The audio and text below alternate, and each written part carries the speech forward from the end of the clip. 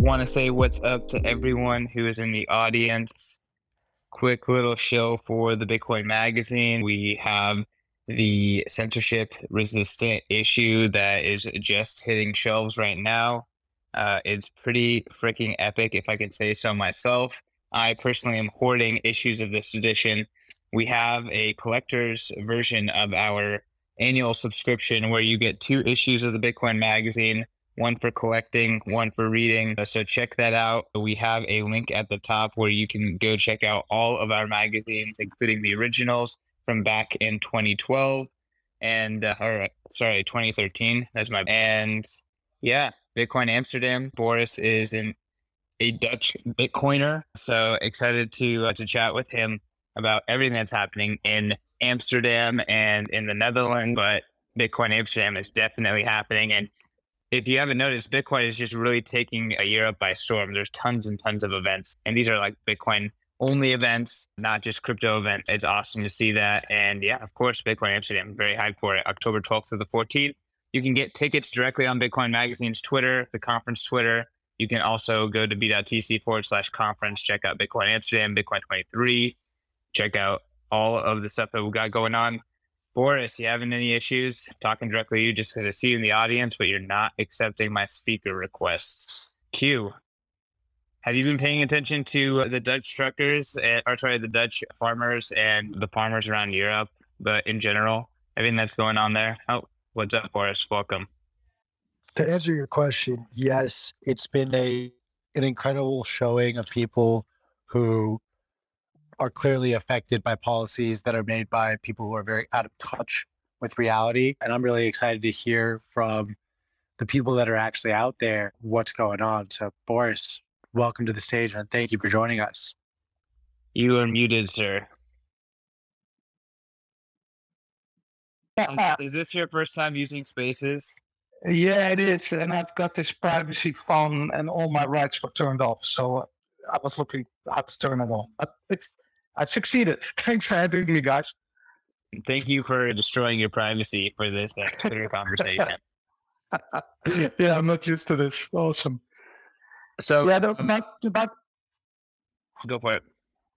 Yeah, about your question, I think 2.5 weeks ago, we've seen the start of something that's being called the farmer uprising here in Dutch. People are really starting to realize what is going on. And it's interesting that Holland, it's a small country. There's 18 million people living here. It will take you about 2.5 hours to drive through the country either way. We don't have a lot of farmers compared to the amount of citizens, but the farmers we do have tend to be very much wary of government control. And it's been like this for decades. And the farmers I know, I don't live in Amsterdam myself. I live in an area with a lot of farmers. I've been meeting a lot of them. I think that started a few years ago, shaking their hands, buying meat and dairy directly from them. And that's something that I recommend people should do. And when I talk to these people, they have been terrorized by a government regulation. Every year, they are forced to make new investments in greener technologies, or they are forced to shrink the amount of livestock they have. You have to imagine that I have a farmer friend of mine, and we have a horse on his land. And he got a letter that they flew over his property with a small airplane, took a picture, saw a horse on his land. And that specific part of the land was not designated for livestock. And he got like a €1,200 fine. And that sort of stuff has been going on for decades. So farmers are literally very much aware of what the government can do. And that's why I think we've seen this line in the sand being drawn by the farmers first here. Like the truckers in Canada, the farmers did it in Holland. Boris, do you mind maybe sharing a little bit about the history of how the Netherlands got to a point where they had so many restrictions over livestock farming? Yeah, this has started a long time ago, and the situation is getting worse very gradually. To give you an example, in the 1950s, in the Netherlands, you would have between 400 and 500,000 farmers in farming businesses in the Netherlands. Right now, we only have 53,000. And this didn't happen overnight. It started very slowly. And you have to understand, we've been having this talk about the difference between the US perspective and the European perspective when it comes to all these World Economic Forum policies, this big centralization that we're experiencing. And I think that people who don't know the European situation have to realize that it's a lot worse here. And it's worse in the sense that the EU, when it started to take over, the EU parliaments are elected, but the EU government, the bureaucratic layer, is not elected. It's not a democratic process. And when that started to take form, what you saw in the Netherlands as well was that democratic rights that we had. So we have this law that people were allowed, if you had a certain amount of signatures, you could ask for a referendum. And this referendum needed to be passed into law. Then they changed it. So the referendum the outcome of the referendum didn't need to be passed into law, but it was just an advisory to the government. Now they canceled the whole referendum thing, so people cannot really talk to the politicians anymore. And this has been going on for a long time, at least 20 years. And what you saw from Europe, this country it's been a liberal country for a long time. And liberal in the sense that there's pretty good welfare here. People also pay a lot of taxes. And this is something that's becoming increasingly expensive. And what from Europe, so you see local government giving away power to these European institutions. And these European institutions come up with the strangest laws. So they came up with this idea that we have to protect nature. Well, this is probably the same as everywhere. And it sounds great that people read about it in the paper and go, yeah, let's protect nature. Sounds good. And then they have they build these models. And now that we had Corona, everybody is very much aware of the dangers, like government-based models. So they have this model and they called it Nature 2000. And what the idea was that this model would allow local governments to pass down laws about how the land should be managed. And they have this Nature 2000 thing in the Netherlands. You have it in France as well. There's other countries have the same problems. But in the Netherlands specifically, they figured out that certain vegetation needs to be protected. And this happens to be vegetation, it's a type of grass and some weed and something else. And it only grows in not very fertile grounds. So typically grounds that are not like soil that is not being farmed, because the farmed soil usually gets some nitrogen or some artificial, or what do you call that, manure that they put on the fertilizer. Sorry, that's the word I'm looking for. Because they need to protect these or reach these Nature 2000 goals, there's only one option, and that's just like getting rid of the farmers. And they came up with this idea, like, okay, we have to abide to this Nature 2000 target. That means that we need a 30% reduction in total nitrogen being produced by farmers. And nitrogen it's a strange thing. It's mostly about fertilizer, but it's also about waste, or it can be about gases being produced by the animals. It's very unclear what is meant exactly. They just call it nitrogen. And it's mostly about fertilizer. They are threatening to appropriate the farmers. And that was the drop. And this is, I'm not sure, but I think in most countries, having your property confiscated by the government is something that's hard to imagine. And here in the Netherlands, that is something that's actually happened. If you live in a certain area and the city government plans to redevelop the area, you have no option but sell your house to the government. Well, you can imagine that you won't get the best price, and nobody else wants to buy it because nobody wants to have a legal battle with the government, which you're going to lose anyway. So once the city government decides that you have to sell your house to the city, you have no option but to do that, and you get a really bad offer. So this confiscation, in a way, of property was already going on here. Nobody really complained about it, and it was rare, but it did happen. And now the government is outright saying, we're going to take this land from these farmers, we're going to forcibly relocate these farmers, and we're going to build houses on these lands. And that's really weird, because the whole idea was, okay, you want to protect nature. So you're going to kick out the farmers and build some areas where there's going to be cheap housing. How is that good for nature? That's really weird. And this has become very visible, lots of discussion about it. And I think the government went too far. And yeah, now we have this, half the country is on fire because of this, which is interesting in itself. So a lot of Boris, I guess my question is, obviously this situation is not unique specifically to the Netherlands. It's something that's happening across Europe. And it's a lot of what you can call it tinfoil hat conspiracy theorists that have, I think, a lot of them been right around this kind of globalist agenda. They're saying it's coming to other Western nations as well. We've seen that with the truckers, Bitcoin became a huge theme there. We've seen in Eastern Europe and former Soviet Union that Bitcoin became like a necessary tool. We haven't really seen that Bitcoin like undercurrent or theme necessarily around this farmer protest. Is Bitcoin relevant for them? Do you think that like we might see a Justin Trudeau style stick terrorist seizing of funds type of action from the Dutch government? Is that something that like people are thinking about? The only thing that I've noticed was that there was a police commissioner. He labeled the protests as something that could be interpreted as domestic terrorism. And when a police commissioner says something like that they're looking for this angle. The thing is, I think, and it's very hard because we're in the middle of it. So it's hard to tell what the outcome is going to be. But I think the government knows they went too far. And it doesn't like this really extreme crackdowns that we saw, for instance, that we saw in the Corona period, where there were mass demonstrations and police, at least these are the conspiracy theories, they flew in cops from Poland and Hungary into the Netherlands. They came there just to fight. And they did a lot of harm. I think that was new. And people expected something like that might happen with the farmer protest, and it didn't. There were no riots in that sense. It's just what is that these farmers, they have this big rigs, like massive equipment that they use to push away police vehicles, break through barricades, shut down the highways. And this, I think, this hasn't led to the same response that we saw in Canada, where they were actually cracking down on bank accounts, which was new.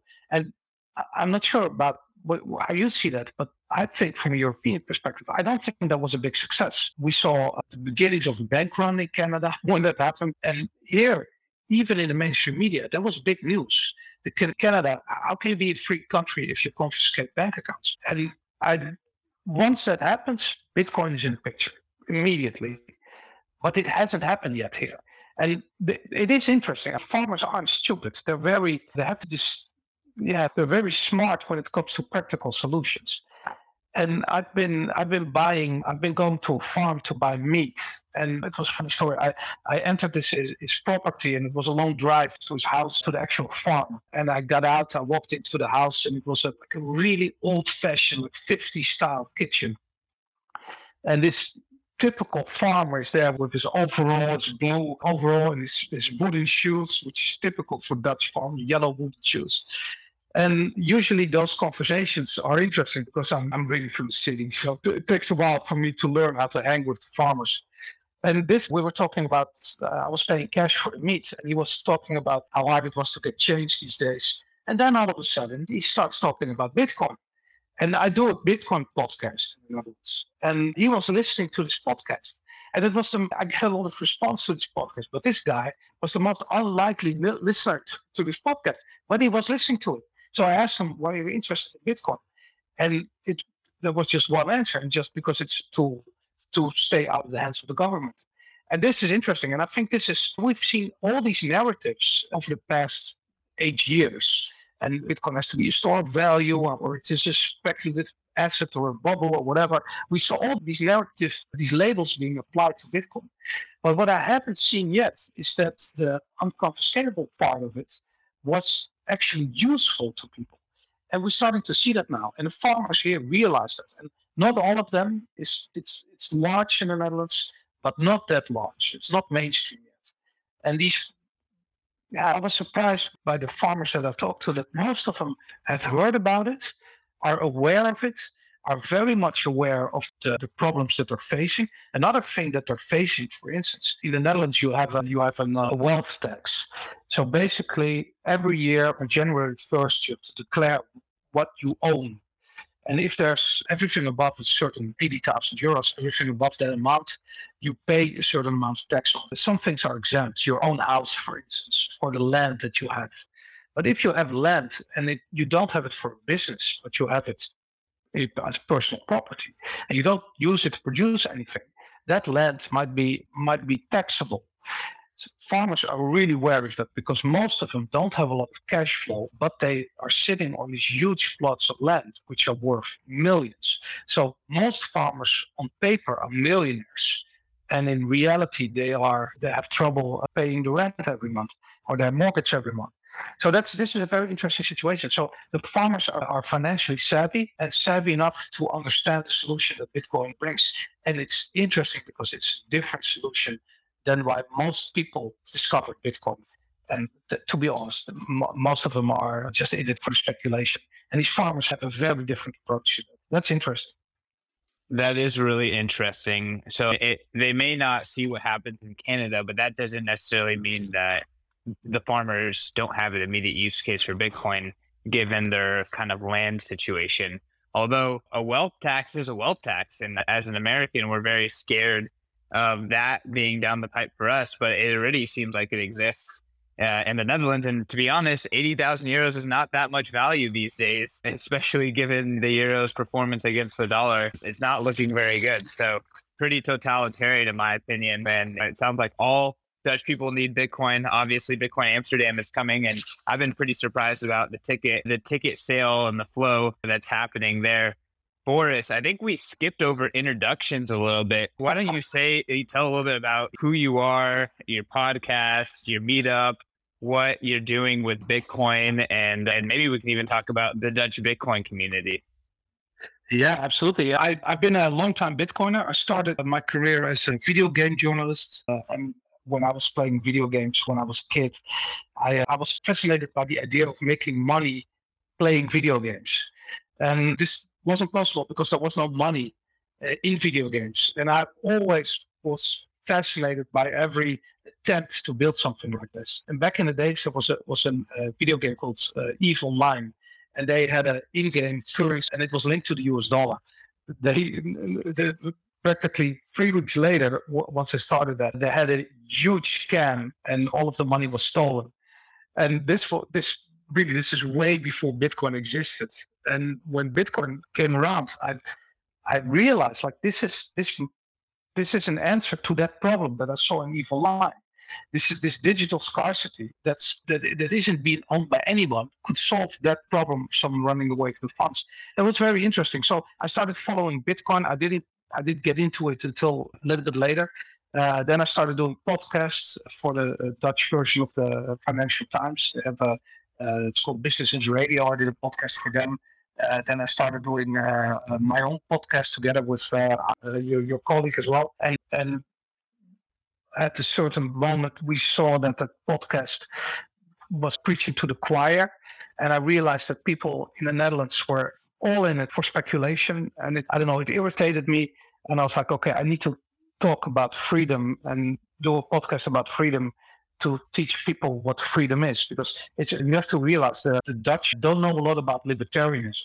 And that's weird because it was practically invented in the Netherlands in the golden age, but it's been lost. And now the Dutch have to learn about libertarianism again. And so I started doing that podcast. I have a media company, and like all the other Bitcoins in the Netherlands, we're psyched for Amsterdam. There aren't that many conferences here in Amsterdam about Bitcoin. I've been to one. Breaking Bitcoin was here, I think 2-3 years ago. That was very good, but this is going to be awesome. Looking forward to it. Yeah, me too. I know Q is really looking forward to it. Amsterdam is one of those cities that young Americans and young foreigners just absolutely love. They either been there and love it, or they have been dreaming of and scheming of how to get there. It's definitely a very romanticized. Can you tell us a little bit more about what that Bitcoin community is? I know that one of the Amsterdam Bitcoin meetup is one of the biggest. I know some people here in Nashville and Austin that run some pretty big meetups, and even they were blown away by what's happening in Amsterdam. Can you talk about the Bitcoin community in Amsterdam and the Netherlands? Yeah, that's a Bitcoin meetup. I do that as well. That came from our podcast. Me, Adam, and Jan. We do the Bitcoin meetup in Amsterdam, and it's been growing exponentially. We have an awesome venue. It's old school arcade, video game arcade in the city, and that's once you step inside, it feels like you're back in the 80s. And this venue just really went well with the community. They loved it. We've been doing that every few months, and I have the idea that the community has been growing. I don't think it's much different from other places, except that the Dutch have been generally very tech savvy. Also, there are a couple of very early Bitcoiners that came from Holland. I think David Jones, eCash company, was based in Amsterdam as well. There were like 20 or 30 people working there. Some of them started Bitcoin companies as soon as Eagle died and Bitcoin came along.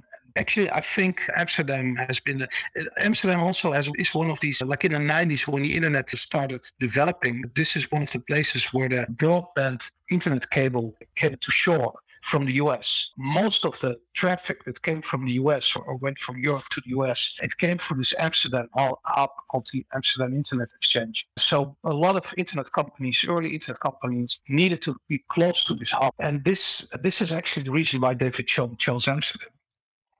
And I think there's a lot of tech-savvy people here, and the community is very tight. Most people meet each other at meetups. There's a lot of local meetups as well throughout the country. There's a couple of podcasts that are for a small country, I think we have a very lively Bitcoin scene.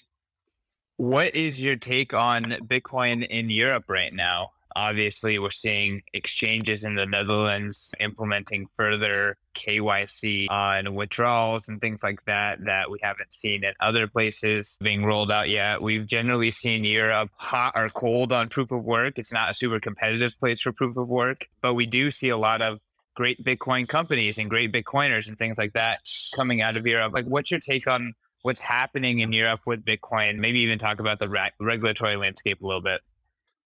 Yeah, it's interesting in the sense that Holland has always been a pilot country. We have most people understand English, speak it a little bit, and for some reason, lots of stuff gets tried out in the Netherlands. So once the KYC regulation was introduced by the FATF, Netherlands was one of the first countries to have rolled it out. And it was amazing how fast it went. And the Dutch Central Bank was doing that. They were efficient at it. I think they have a lot of knowledge about Bitcoin. And even though the rules they implement seem stupid, I don't think the people who work there are stupid. They are rolling out the agenda. And one of the interesting things that I've noticed, I don't know if you saw the news article, it was a couple of weeks ago. The Bank of International Settlement in Switzerland said they would allow regular banks to hold up to 1% of their assets in crypto, in Bitcoin. And most Bitcoiners were like, yeah, that's a great idea. Now banks can do custody. And I think what's actually been going on, people don't really see it yet, but what they're doing is they're creating like a gray place, or what do you call it, like a gray space for Bitcoin. The white space or the legal space, the custody is only going to be done by companies that are very much regulated, banks as well. They might even pay interest over Bitcoin if you store it there, but you will never ever get it out again. You might be able to send Bitcoin to another custodial party which operates in the name of the user, but you will never ever do self-custody once your Bitcoin are inside the legal system, and the banks are going to play a role in it. And I think they're actually rolling this out. They're building this right now, and this is very much problematic, because even if there's a lot of people who have Bitcoin or invest in Bitcoin, they don't know much about self-custody yet. And this is I think one of the major problems for Bitcoin, that once the regulatory trap closes, there's going to be a lot of Bitcoin stuck into this sort of legal space, and those coins will never exit that space again. And that's, I think that they're building that right now. I think yesterday there was a big meeting in Brussels where all EU countries talked about central bank digital currency. It's funny because they did a consultation, they call it, people from all over Europe could send in letters and give their opinion about what was going on. They received about, I think, a small 15,000 replies and letters, and they were all negative. All 50,000 of them were saying, like, don't do this. This is going to be a totalitarian nightmare. Don't do this. And of course, the result of the meeting was that they're all very happy with the way things are going, and they're going to push it forward. And yeah, we're going to see a central-bank digital currency here in the next few years. And this is something that it scares me. It scares a lot of Bitcoiners, I think. Most people who are aware prepare for it, and not just by learning how to do self-custody, but also by learning how to provide for your own food and to not be dependent upon energy from the government. Because that's what we're seeing right now. We see government, it sounds a little bit conspiratorial, but we see government attacking the food chains, food supply. We see them attacking the energy supply. You have to imagine that Germany especially, they are like 80 or even 90% dependent on Russian gas. And they're closing the pipeline that supplies the gas to Germany. It's closed. It doesn't operate anymore. And the interesting thing about gas, if you, like most of the houses here in the Netherlands as well, and also in Germany, they're heated by gas, and most people do their cooking on gas. So if you want to take a hot shower, or if you want to turn up the heat, that's gas-based. Well, what happens if the pressure leaves those gas pipe systems? You can't just turn it on again. A mechanic has to come to your house, build up the pressure, make sure the gas is flowing, and then leaves again. If you have 12 million households, it takes a long time for these couple of hundred mechanics to restart all the gas pipelines. I think they're going to destroy these gas supplies, and it's not going to be restarted again because they just can't. And this is scary because winters get cold here, and people are not preparing, are not aware of what's going on. It's insane. Of course, so we have the attack on the food supply, we have the attack on the energy supply, and we have an attack on the financial system. And yeah, like most podcasts already come to the same conclusion. This is all about a collapsing monetary system. And if you look at it from a helicopter view, what we're really seeing is the failure of the European project. And in the continent Europe, it's been there for ages and it will probably be there for a while. But the EU, like the bureaucratic system where they want to unite Europe, this is failing. And I think that what we're seeing right now is a failure of the euro. Inflation here, we see a dollar being stronger against the euro, and this is going fast. Like a month or two ago, $1 was €1.20. Right now, they're on par with each other. So $1 is €1. I can't even remember when we had that for the last time, but it has to be the early 2000s when the euro was worth so little. And now we're seeing that again. The dollar is getting stronger, the euro is getting crushed. Inflation is rising. The Southern European countries cannot afford the debt. They cannot maintain the debt that they have. The Northern European countries don't want to pay for the debt in the South. The money printer has to go where to buy up all the Southern debt and to restructure all the debt that they have. And the Northern European countries looking at that, seeing their money being debased and becoming more and more angry. And this is fascinating because this is why you will see the uprising, like the farmer uprising, primarily in the north, like Germany and the Netherlands, because those are the countries that have the most to lose. It's this European, the politicians have said it before, like their goal is to create like a single mindset within Europe. And there's such a wealth gap between the north and the south, and of course politicians can never create wealth, they can take it away. So what is their solution? We take away the wealth of the north, give it to the south, see if it works. And it doesn't work because the South is mostly corrupt. And this is like in Greece, people don't pay a lot of taxes. There's a lot of black money. They're just not interested in it. And it's part of the way society works there. So you can send all this money to the South, but it won't change the way they operate. And in the North, we see tremendous amounts of money, like hundreds of billions of euros going to the EU project, and there's nothing to show for it. There's nothing coming back. So yeah, I think people are sick of it, and yeah, that's in the Northern European countries first. And that's I think that adds to the Bitcoin community here, because Bitcoiners have been pointing to this and saying this for a long time, like the euro is going to fail. It doesn't work. Europe is not one country. It's not like the United States. where every citizen feels like he's or she's an American.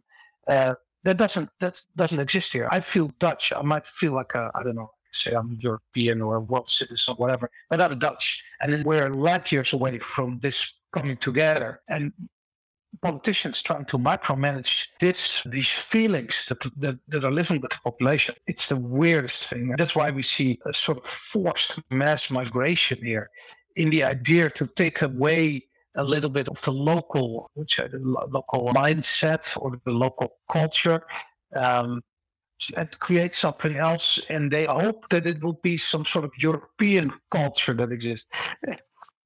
That's not what's going on. It's not how it works. It's just a lot of angry people. That's what we see. So, yeah, that's the Bitcoiners are in the middle of all that, looking at it and going, okay, this is what we've been preparing for. And I think it's a different mindset from what we've seen, what I see in other countries with Bitcoiners.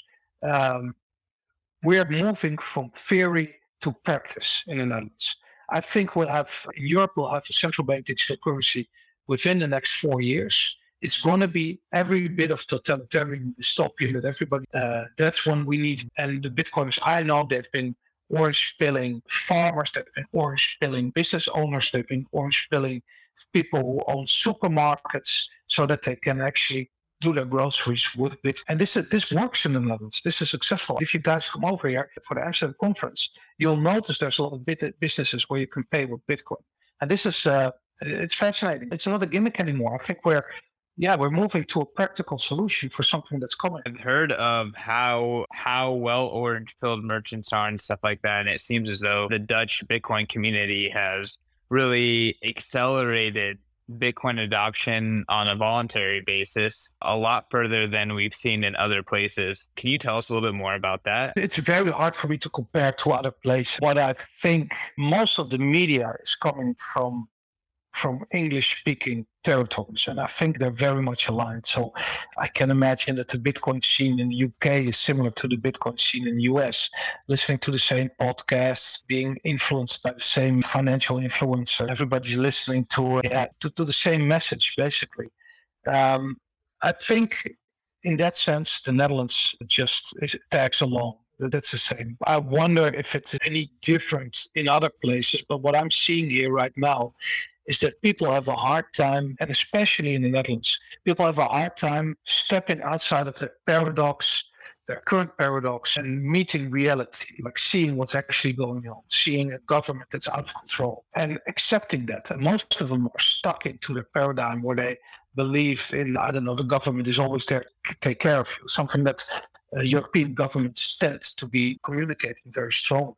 And it's just not true, but it might have been true in the 70s, and it's just stuck. It's how especially left-leaning people look at government. They trust the government very much. In Germany, this is even worse. The trust in the government is so big that I cannot see they would have to take away specific German cultural things for people to wake up. And I think we're seeing that right now, because I do see people here stepping outside of the paradigm, realizing that the government is not an institution that you can blindly trust, and trying to think about solutions.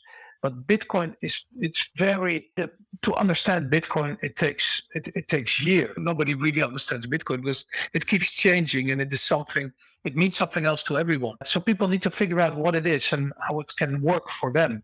And there's not that many use cases. I love what's been going on in El Salvador. That's a use case. People send money home to El Salvador, pay 25% interest on the payment to Western Union or whatever company that's in between them. And then you can just take that. Oh, that's 25% profit. Awesome, let's do it. But the Dutch, they're not like that. We have a banking system that's mostly functioning. We can do instant payments from one bank to another bank. Really no use for Bitcoin in that as a payment tool, because the payment options that the Dutch have are, they work well. The thing is, if you talk about confiscation of lands of farmers, when the government is openly talking about these confiscations, people start to wake up and they go, okay, this might be a use case. And I wonder if the same thing is going on in Germany, for instance, or in France. Where we see, in France especially, we've been seeing uprisings for years. The yellow vests were going on at least 2 years before COVID. The French, I'm still amazed by how much they take from Macron. But there too, you have this issue with government overreaching, talking about confiscation or actively displacing people for environmental reasons. And all these people, they will discover Bitcoin. That's the reason why I'm optimistic about the future, is because of Bitcoin. Bitcoin is a very strong tool to fight totalitarian government. But people will have to see it. We need a use case. And that's a problem, because it needs to get worse before people realize that they need Bitcoin. And it's not going to come from the speculators that buy Bitcoin at the top, sell it again, watch the bottom, and then complain. It's not going to be from the people who want to protect their wealth. I think the disintegration of the stock-to-flow model killed that. And I'm excited for the new narrative where Bitcoin is a tool against confiscation. But we're going to need to have some use cases to actually, for people to open their eyes and start to learn. And this needs to happen first. We got about 15 more minutes scheduled on the call. So if there's anyone who wants to jump up, ask for some questions, add to the conversation, please request and I'll bet. But Boris, you paint a pretty bleak picture, but at the same time, obviously Bitcoiners, individuals are trying to stay ahead of the pack. From what I've seen, you're right. A lot of people really trust in the government agenda. A lot of people really trust in the narratives, the models, etc. still. And I think you're right that we need more pain to shake people out of it. But we are feeling a decent amount of pain here. And you did mention like your meetup is growing. Like, how long do you think it's going to take before coin and sovereignty turns into a movement in Europe? Yeah, how long is that going to take? Slowly, then suddenly. I have no idea. I hope that it'll be fast, but I'm skeptical of the learning curve that Bitcoin presents to people. And I think there are a lot of local resources for people to learn, but it is not as easy as it is, for instance, if you're in the US or if you speak English, there is so much content. There's so much to learn. And in Dutch, there's a lot less. It's hard to find your resources. Even though a lot of them speak English and listen to the English language podcasts, there's not the same amount. We don't have the same amount of influencers, for instance. We don't have all our monetary influencers are very traditional stock market people. It's rare to find someone in traditional finance who is positive about Bitcoin, who actually understands Bitcoin. I think Plan B was an exception when it comes to that. Or is an exception when it comes to that. Yeah, how long will it take? I don't know. The thing is, it could go very quickly. If you need Bitcoin, you're gonna. The thing is, I think there are a lot of Bitcoin in the Netherlands. There's a lot of Bitcoiners in the Netherlands. And once the people who run these Bitcoiners need Bitcoin to do their groceries or to do whatever form of transaction, there's Bitcoiners in the surrounding that teach them how to work and maybe actually sell them some Bitcoins. And this is, so I think in theory, a lot of people have access to Bitcoin indirectly, but because the right amount of pain hasn't happened yet, people haven't figured it out yet. And this will come, but the ECB is saying that they want central bank digital currency within the next 4 years. They probably roll it out slowly, present it as something that's actually, I don't know, it's good for people, they get some free money, whatever. And then we'll see the first confiscations, or we'll see people not able to spend money because their carbon credits have run out, stuff like that. And then it will go really fast. Once they show that, the conspiracy theorists will be proven right again. And they already have been a long time. If you look at the whole Corona narrative and everything that's going on. And in the Netherlands, we have a couple of these cases. Apart from Corona, there's other stuff going on politically here. For instance, children have been taken away. About 1,300 children have been taken away from their parents because these parents came into financial problems. This actually led to the downfall of the current government, and they got re-elected again, which is very strange, but had to do with the fear of COVID. But again, imagine if in the US, 1,300 kids would be taken away from their parents because they had financial problems. That would have been, that's going to be a problem. And those kind of issues are playing out right now in the Netherlands, and people are actually starting to realize that the government is not necessarily there for them. And another thing, if you hear about the World Economic Forum, Klaus Schwab, in the Netherlands, this is very close to home. Switzerland is not far away, but our royal family is very connected to the World Economic Forum. They're openly involved with the World Economic Forum. Our prime minister, when he goes to Parliament and he walks like the last 50 meters from his car to the entrance of the building, he's carrying a suitcase with what looks like something you get handed out at the Davos conference or something. But can you imagine Biden walking into the White House with a World Economic Forum suitcase? That would be pretty ridiculous. That's actually what's going on here. It's so obvious. It's so visible. So I think people starting to notice. People starting to notice the narrative. Things are changing. It could take a long time. And I think, like most Bitcoiners, I'm amazed by how fast it goes and how slow it goes at the same time. People really need to be orange pilled like 3 times before they actually step into Bitcoin and learn about it themselves. Yeah, that just takes a long time. It might, in some cases, take years, especially if you trust the government, if you trust the current system. Yeah, it's very hard to change that paradigm. Very helpful insight and info there. We have one person on stage at 5.btc. Welcome to the conversation. And just an FYI, we have less than 10 minutes left. So if you want to come up, request now, because these are the final words here. MI5, what's up? Going once, going twice. MI5, anything to add to the combo? Well, that's that. Boris, any last words before we wrap this up? Q, do you have any questions to close it out before the last words? No, let Boris give the last words. I appreciate all the context and everything you shared. Oh, cool. Good to hear that. Yeah, I'm psyched for Bitcoin Amsterdam. Most Bitcoiners I know already start. We have these Telegram groups. People already start sending each other messages like, "Oh yeah, I just got my tickets in. I just got my tickets. What are you going to do on this night? What are you going to do on that night?" We're working on doing a Bitcoin meetup during the Bitcoin conference as a satellite event. I'm looking forward to that. I'm looking forward to meeting a lot of very famous Bitcoiners in person. Yeah, I'm always psyched when Amsterdam is in the picture. And yeah, 2 things are coming together. I mean, the city I was born in and I love it. It's just, it's going to be looking forward to seeing you guys. Any local recommendations to folks traveling to Amsterdam and the Netherlands for the first time? Yeah, to be honest, just Amsterdam is actually, it's not the place it used to be 20 years ago when it was really dangerous. So actually, I think the US government actively promoted not going to Amsterdam because it was so dangerous. That's not the case anymore, but don't be a typical tourist. Amsterdam is not the place where you want to be a tourist. So try to blend in a little bit, just chill, and you'll love the city. And I think what's great, there's a story about Tuur de Meester. It's a paper we read, and it's called the Bitcoin Reformation. It came out a couple of years ago. And he was talking about how, for instance, in the Netherlands, the golden age came from the 80-year war with the Spanish.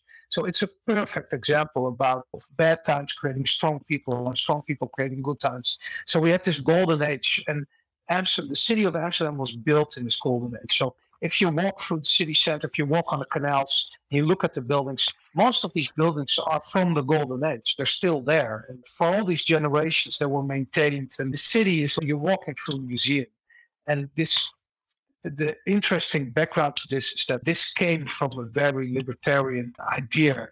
And then these laws we had were later used as a blueprint for the American Constitution. And all this stuff started here in the Netherlands. And if you come here, if you walk around to the canals, you can see that. You can go to the First Central Bank. You can go to the VOC company headquarters. It's all still there. It's beautifully maintained. So you have a lovely trip. Oh, awesome. We got a last minute ad. Root, welcome to the stage. What would you add to the conversation? Thank you so much, CK, for inviting me up. But no, I think it was a great conversation. Boris always has a lot to say about these things. I've been a fan of his podcast. I've actually met him in real life, but he doesn't know. I think it was a great conversation. I think, I'm really looking forward to the Bitcoin Magazine event in Amsterdam in October. And I think, as Boris said, there's a lot of history in Amsterdam. For example, the Amsterdam Exchange Bank is there.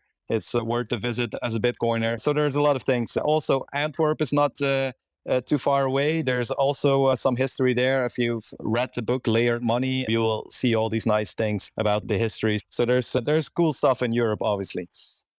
All right, y'all. Well, Boris, thank you so much for the time. Looking forward to meeting you in person in Amsterdam. Everyone here can too. Attend the Bitcoin Amsterdam, October 12th through the 14th. You can buy tickets.